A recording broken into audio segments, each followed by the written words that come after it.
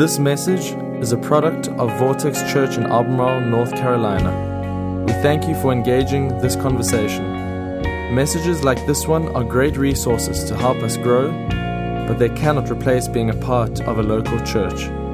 If you're not actively a part of a church, we encourage you to find one near you that fits you.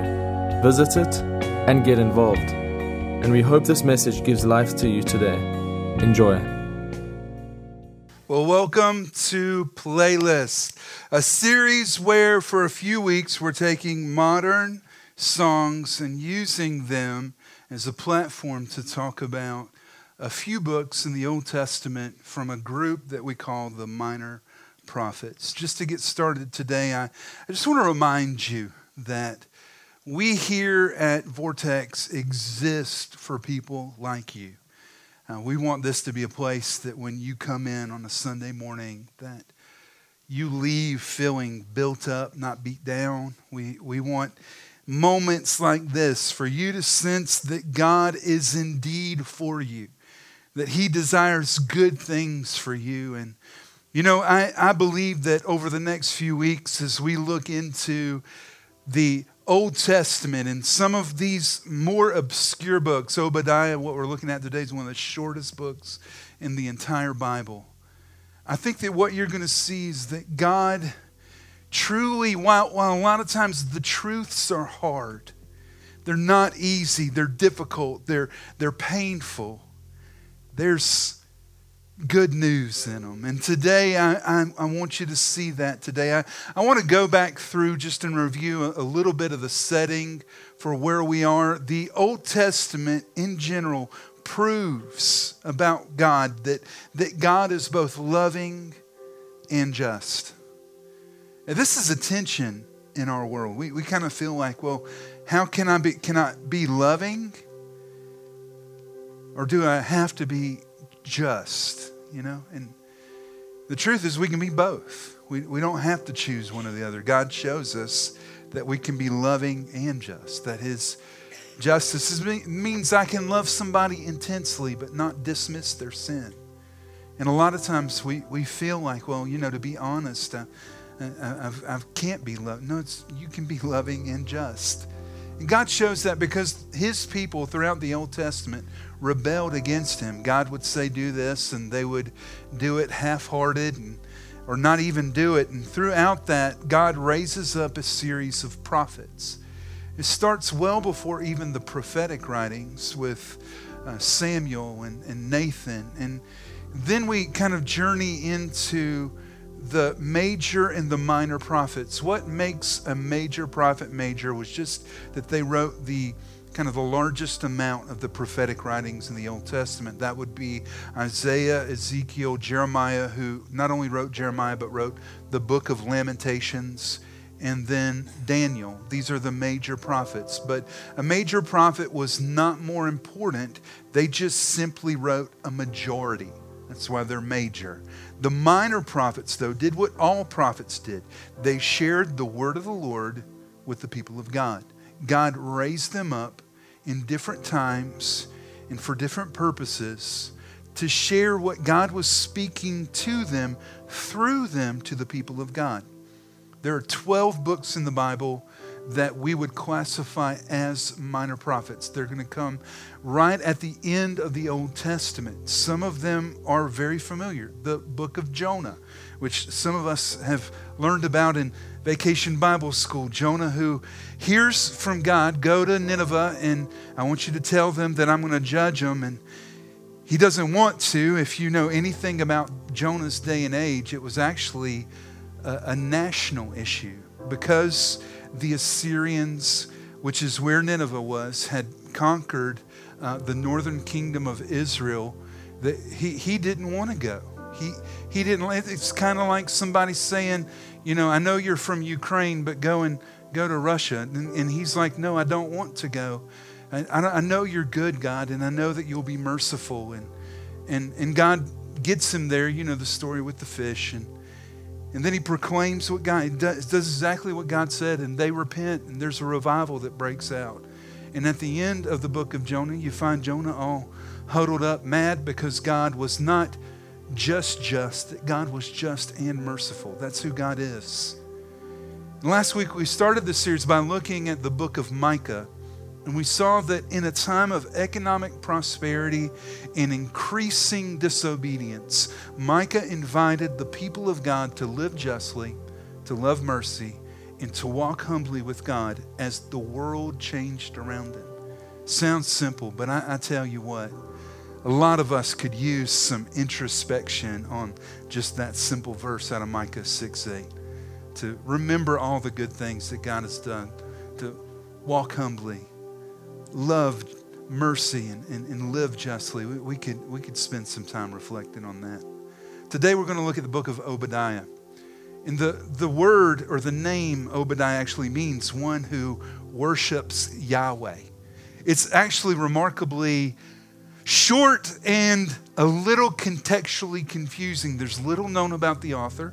And most of the minor prophets, you know, they didn't have last names then.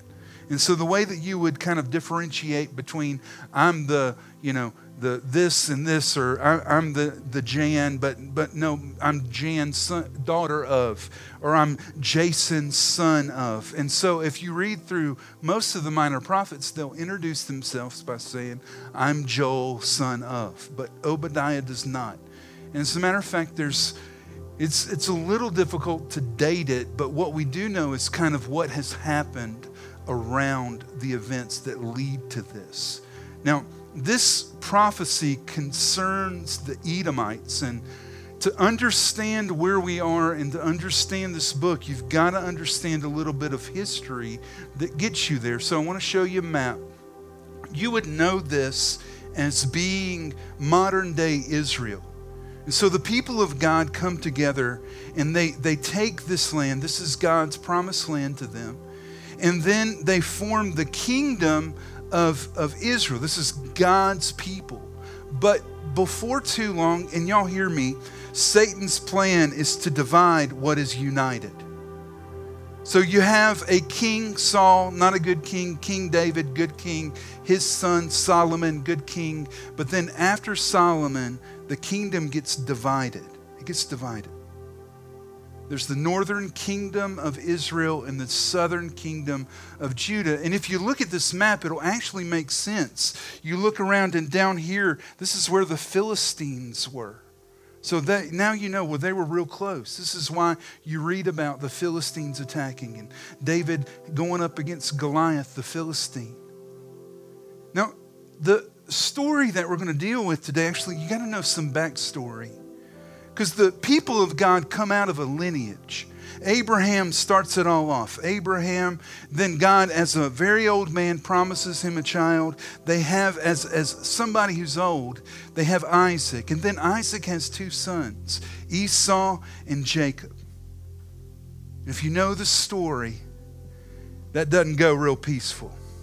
Jacob is a conniving younger brother. He's manipulative. He wants what his older brother has. He wants the birthright. He wants to be the leader of the family. And Isaac doesn't seem too concerned with it. Actually sells the birthright in a moment of weakness for a cup of soup. And out of that moment, this division grows in what was united. What was good and healthy, because of that lust and desire for what somebody else has, all of a sudden there's division. Now, if you look in the bottom over here, next to the eastern desert, there's Edom, right below Moab. The Edomites were the descendants of Esau. So you've got Israel, and the 12 tribes of Israel came out of Jacob. But the Edomites came out of his brother. And there's a lot of, even after that moment, there's tension between those families. And so the northern kingdom is taken over by the Assyrians. And then in 589, the Babylonian king Nebuchadnezzar conquers Judah and Jerusalem. Now, this is so important because what happens there? They actually lay siege to the city. They surround the city, and for weeks and months, they cut off the flow of goods into the city. Literally, families died of starvation as Nebuchadnezzar choked the life out of the people of God. And as Babylon sieged Jerusalem, the Edomites just simply watched and eventually plundered. Obadiah is a book about the powerful and the vulnerable. And I don't know if you're paying attention to the world that we live in right now, but this is still a conversation that we're having, isn't it? I'm just going to wade into something and make everybody mad for a second, okay? A few weeks ago, the Supreme Court overturned the long-standing tradition of Roe versus Wade, okay? Reverting back to the states. And if you've watched, what's really happened is that the two sides of that are arguing about who's most vulnerable. You've got one side that's saying women are vulnerable. And it's true, they are. That women, and we would say this in our context, in the context of sexual sin, women are vulnerable to carry out the long-term effects. Two people who got together and just moments later, that was sinful, we shouldn't have done that, and repent. But the guy walks off, but the girl is left with the effects of that. More vulnerable. And more vulnerable in the sense that they're often left to the power dynamics of a relationship where they are weaker. And there are men who use that dynamic to force themselves on. And so there's one side arguing they're vulnerable. Why can't we take care of them? And then you've got another side that's saying, but the unborn baby's a human being and they're vulnerable.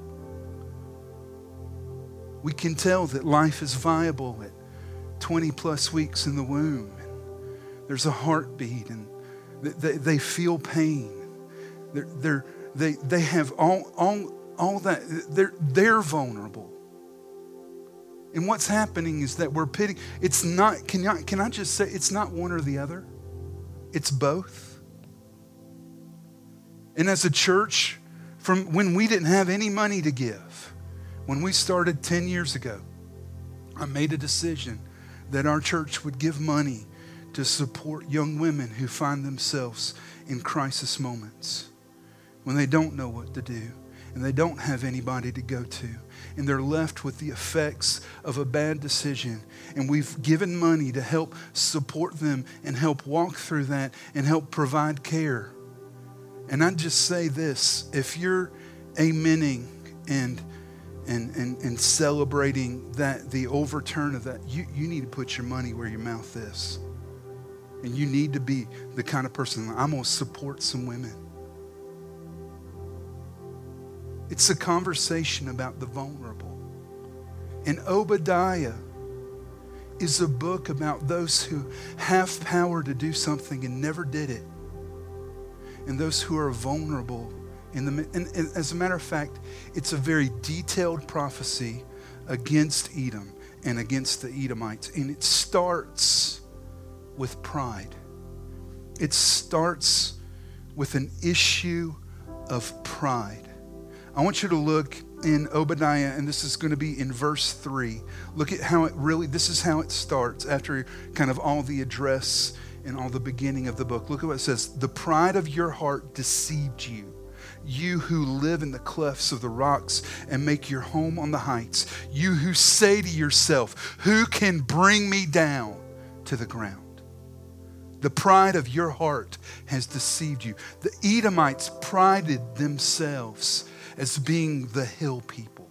They were awfully proud of being the people who lived in the heights. And there's a truth to that there's an advantage. Military tacticians would say that there's a distinct advantage, especially in that time, of having the higher ground.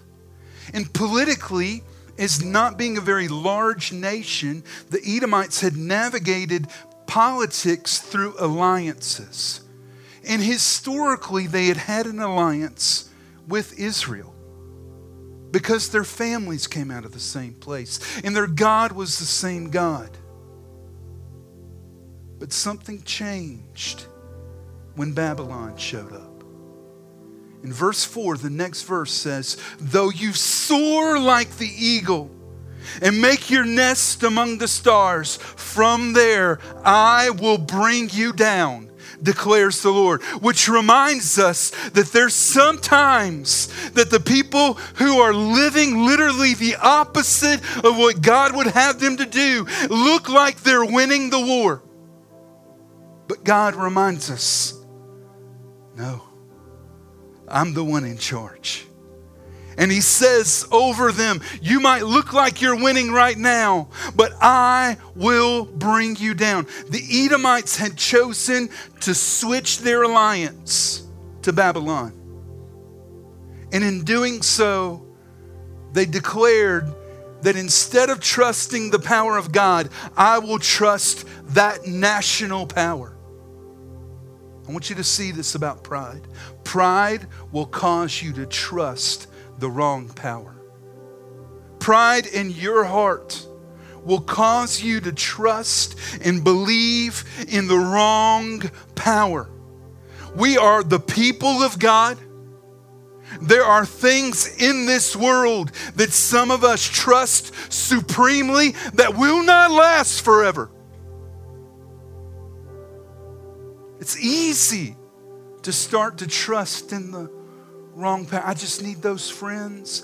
If I could just get to be friends with them, if we could spend some time together, if my boss could just notice me, if my boss could finally see that I'm doing a good job, if I could finally become the favorite at work, if my political party's candidate could just get elected, then we'd all be okay. We'd all be right. And it begs the question, who really has power? Who really has power? It's actually such a pervasive question that I believe our culture is asking that question over and over again, because whoever has power has responsibility, and therefore they need to be held accountable.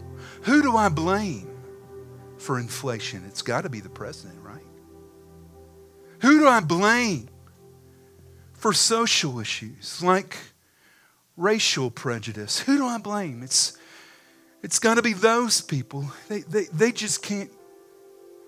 Who do I blame for the fear and the insecurity in my own heart?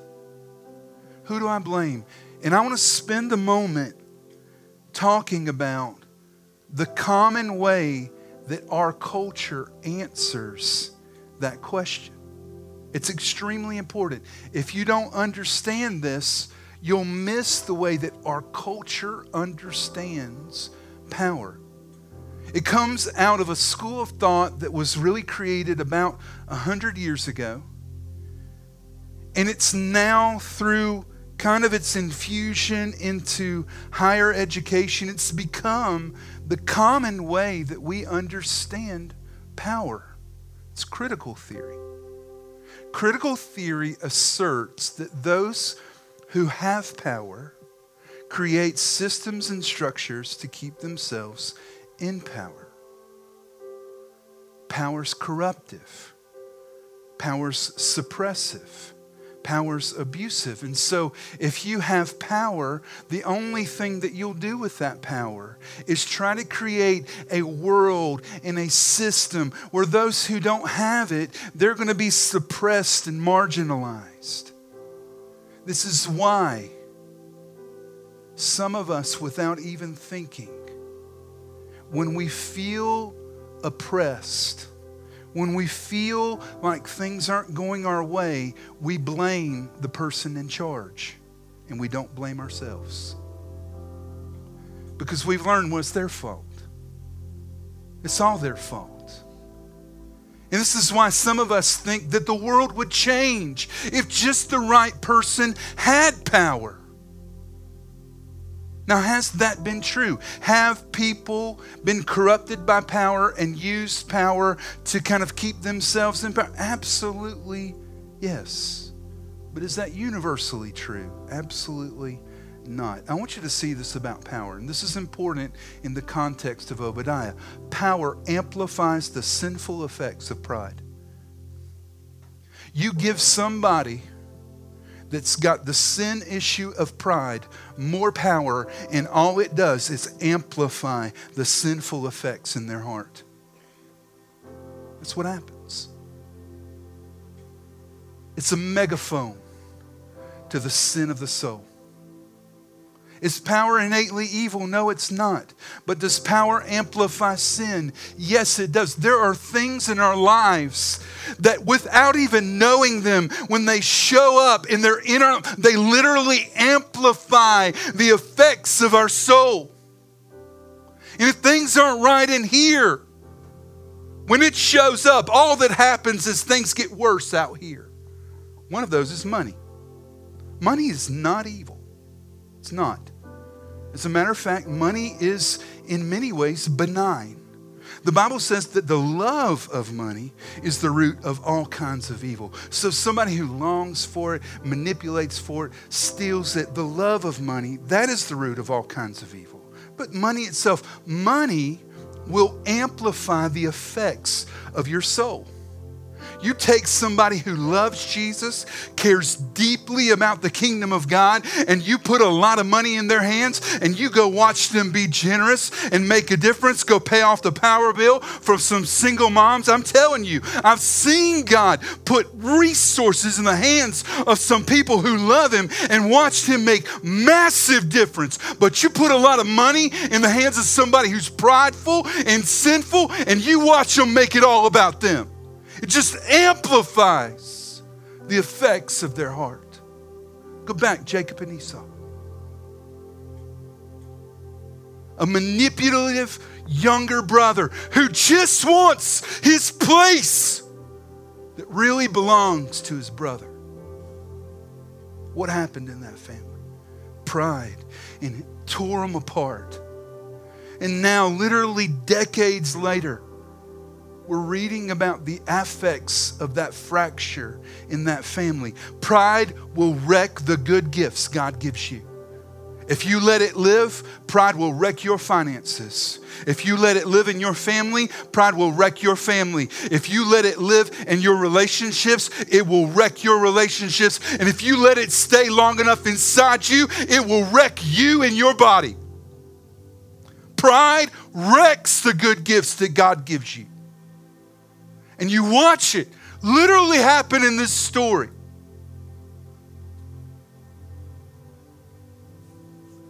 So where does power come from? I want you to see this is so important to the context of the Bible.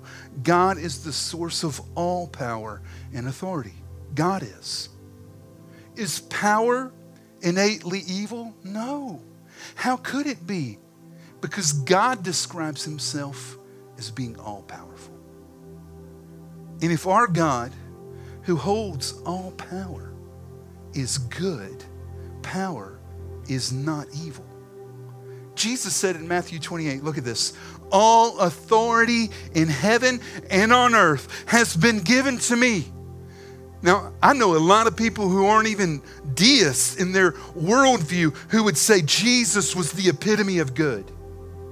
And here He is saying, listen, I've got all the authority has been given. Do you notice that word? The co-creator of the universe I don't own it. It's been given to me. If anyone has power or authority, it's been given to them by God. Now some of y'all parents need to hear this. Because some of y'all have lived through this. You've got authority and power in your kids' lives, but for a time. There's a purpose for it. And there's a countdown clock on what that looks like. God wants you to use it for the right means.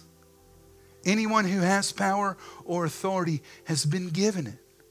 Which means that when we have influence, we've been given influence. When we have power in an organization, we've been given that power. And a lot of times what happens in the hearts of some people who are prideful and sinful is they have the gift of authority. They have the gift of power, and they start trusting their power more than they trust God. Humility does not trust the gift. Humility trusts the giver. Because humility knows, I don't deserve this. It's only here for a little while. It's not always going to be, I'm not always going to have this place. It all came from God anyway. I trust Him. It's been given to me. Romans 13 says this about authority. I want you to see this. There is no authority except that which God has established. The authorities that exist have been established by God. It's so important to know that God holds all power and He distributes it in the way that He sees fit. And our job in life in many ways is to find those that God has said, listen, that's the authority. I want you to live under that. They're not going to be perfect. You're going to learn from their mistakes. And then for us to go there and to be submissive and honoring to those who have authority in our lives. But it's so easy to trust the wrong power. It's so easy to trust the wrong voice. That's what Edom did. In the moment of that kind of decision, when Babylon shows up, instead of coming in to help out, Edom looked to the wrong power. And look at what Obadiah says in verse 11, on the day you stood aloof, while strangers carried off Jacob's wealth, and foreigners entered his gates and cast lots for Jerusalem, you were like one of them. Now, did Edom attack? Did they show up and lay siege to the city? No, they didn't. What'd they do? They did nothing. They did nothing. How many times have you sensed God?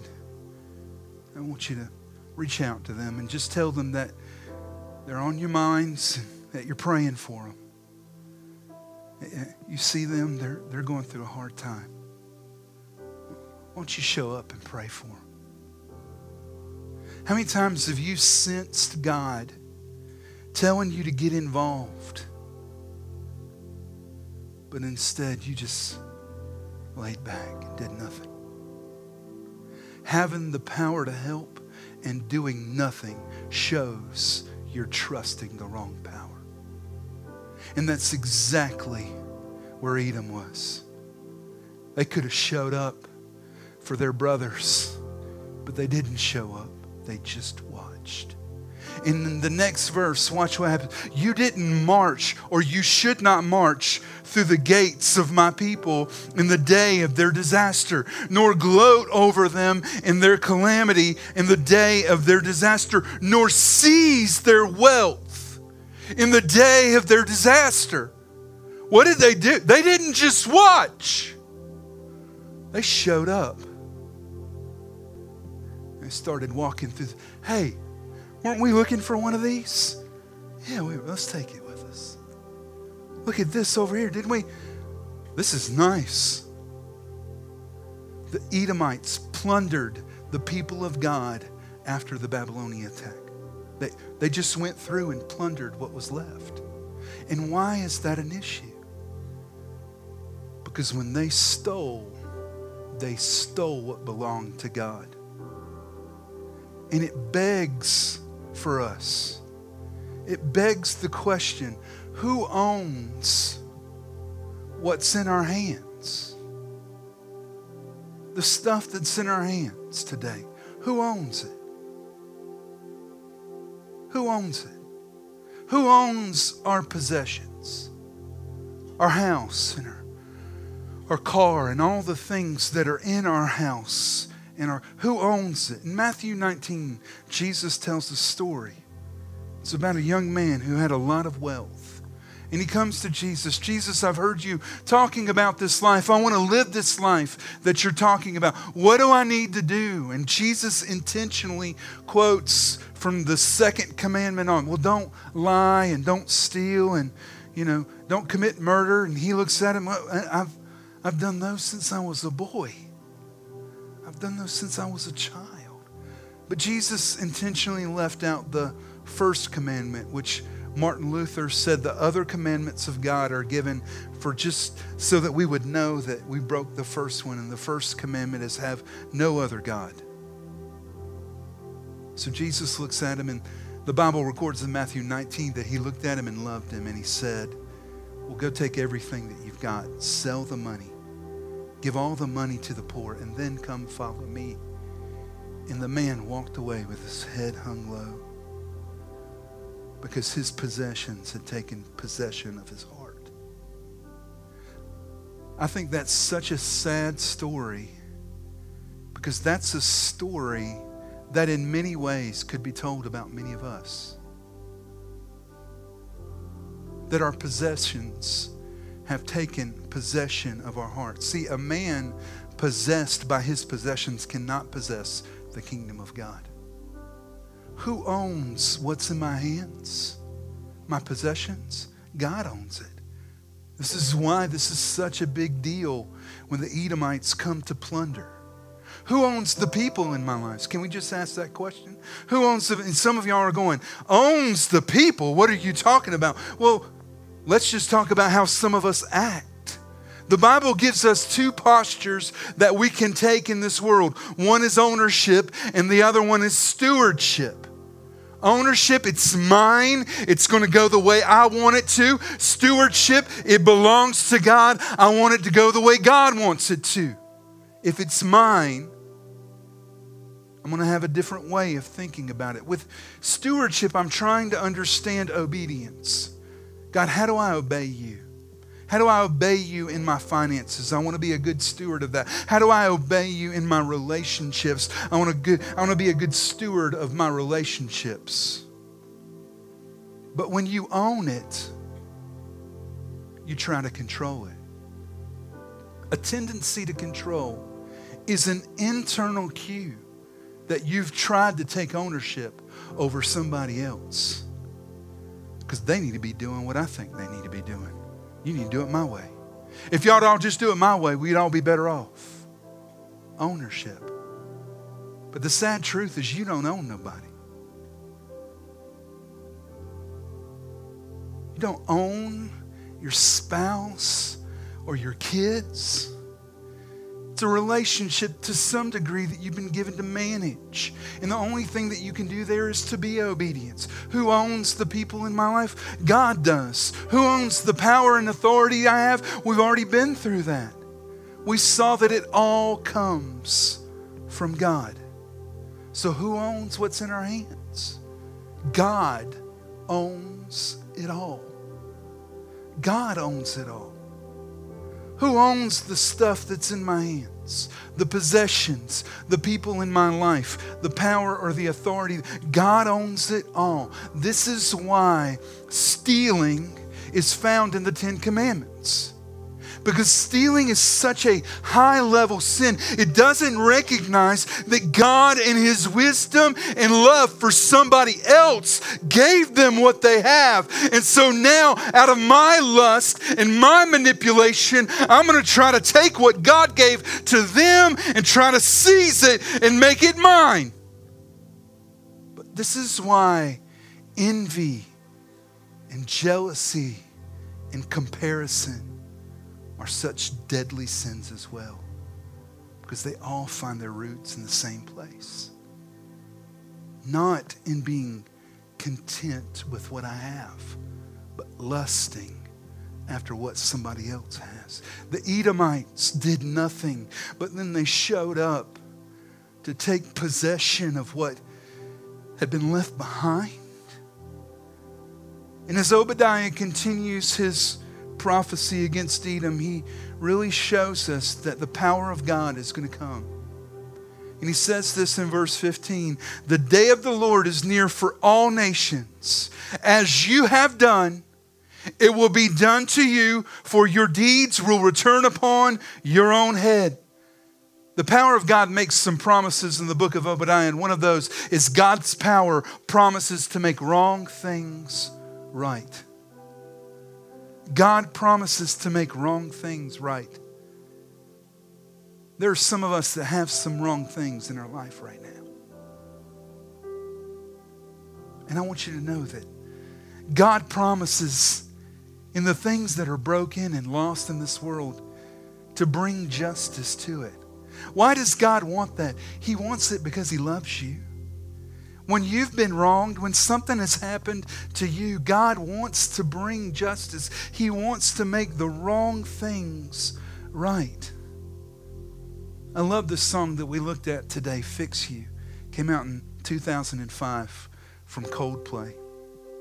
Chris Martin wrote it in 2003 when Gwyneth Paltrow, his wife at the time, had lost her father. And as she was mourning, there were a couple songs that were Coldplay songs that she just played over and over and over as a kind of process for her grief. And he wanted to write a song that was more joyful, more hopeful. And he actually wrote it intentionally, originally, and set it in the setting of a church. That's where the original design of the soundscape, it was going to be big pipe organs and a lot of, it would feel real choral and orchestral as it kind of built towards that bridge at the end. And then they went, such a good story, went to visit her home after her father had died.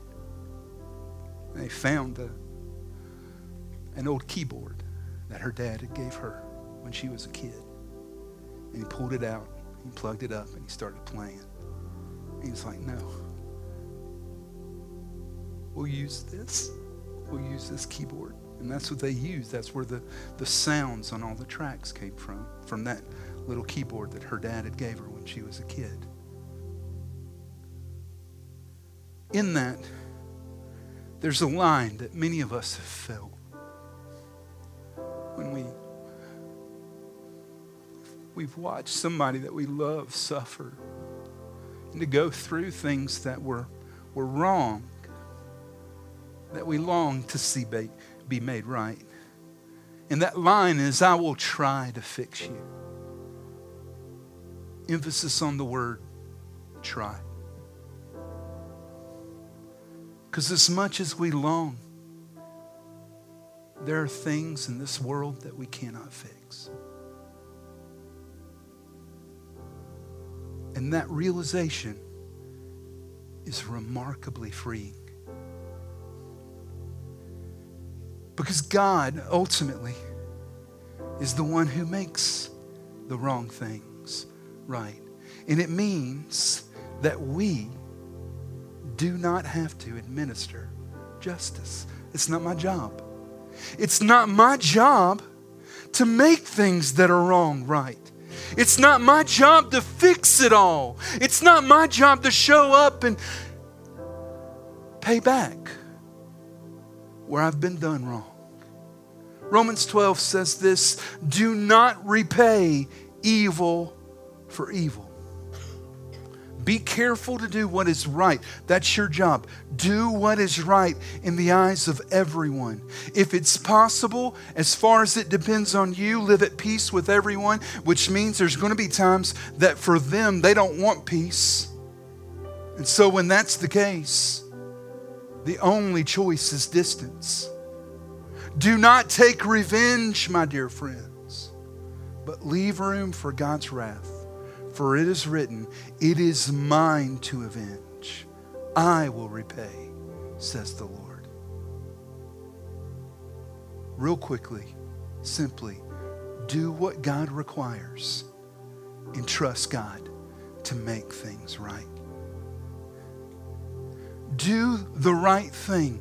Be obedient. Listen to God, and then leave the results up to God. You ain't got to get back at nobody else. Somebody in this world does you wrong. Somebody says something bad about you. It is not your job to go put them on blast and then try to repay them with what they've paid you back with. No, you're not trying to do that. I'm just going to trust God to take care of it. I'm going to do what's right. Your job is obedience.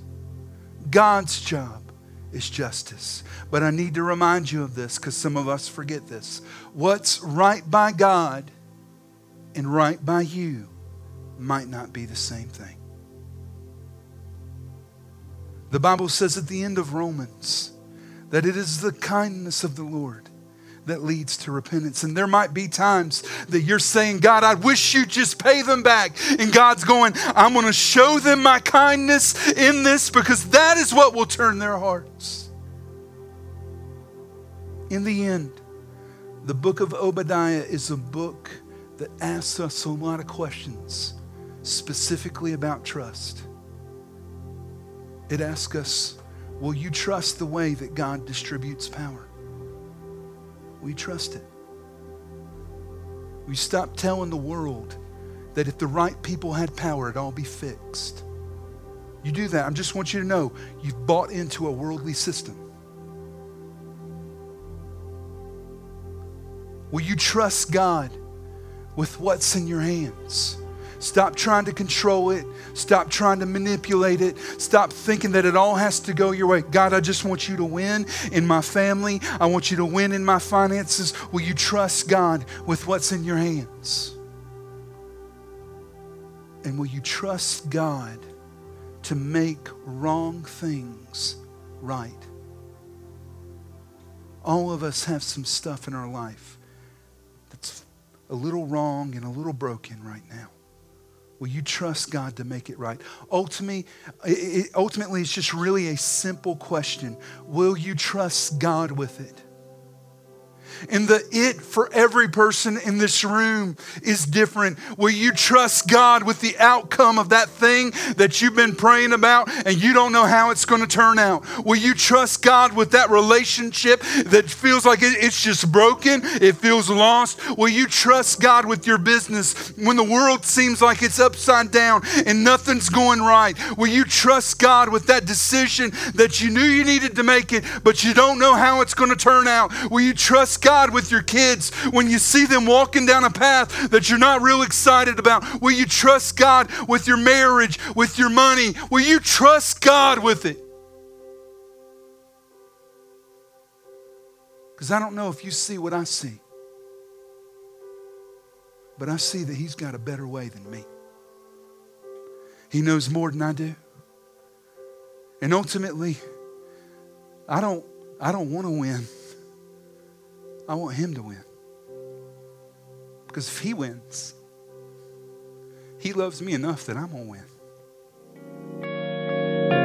Thanks for listening. This podcast has been a production of Vortex Church in Albemarle, North Carolina. For more information on our church, we encourage you to visit us online at vortexchurch.com.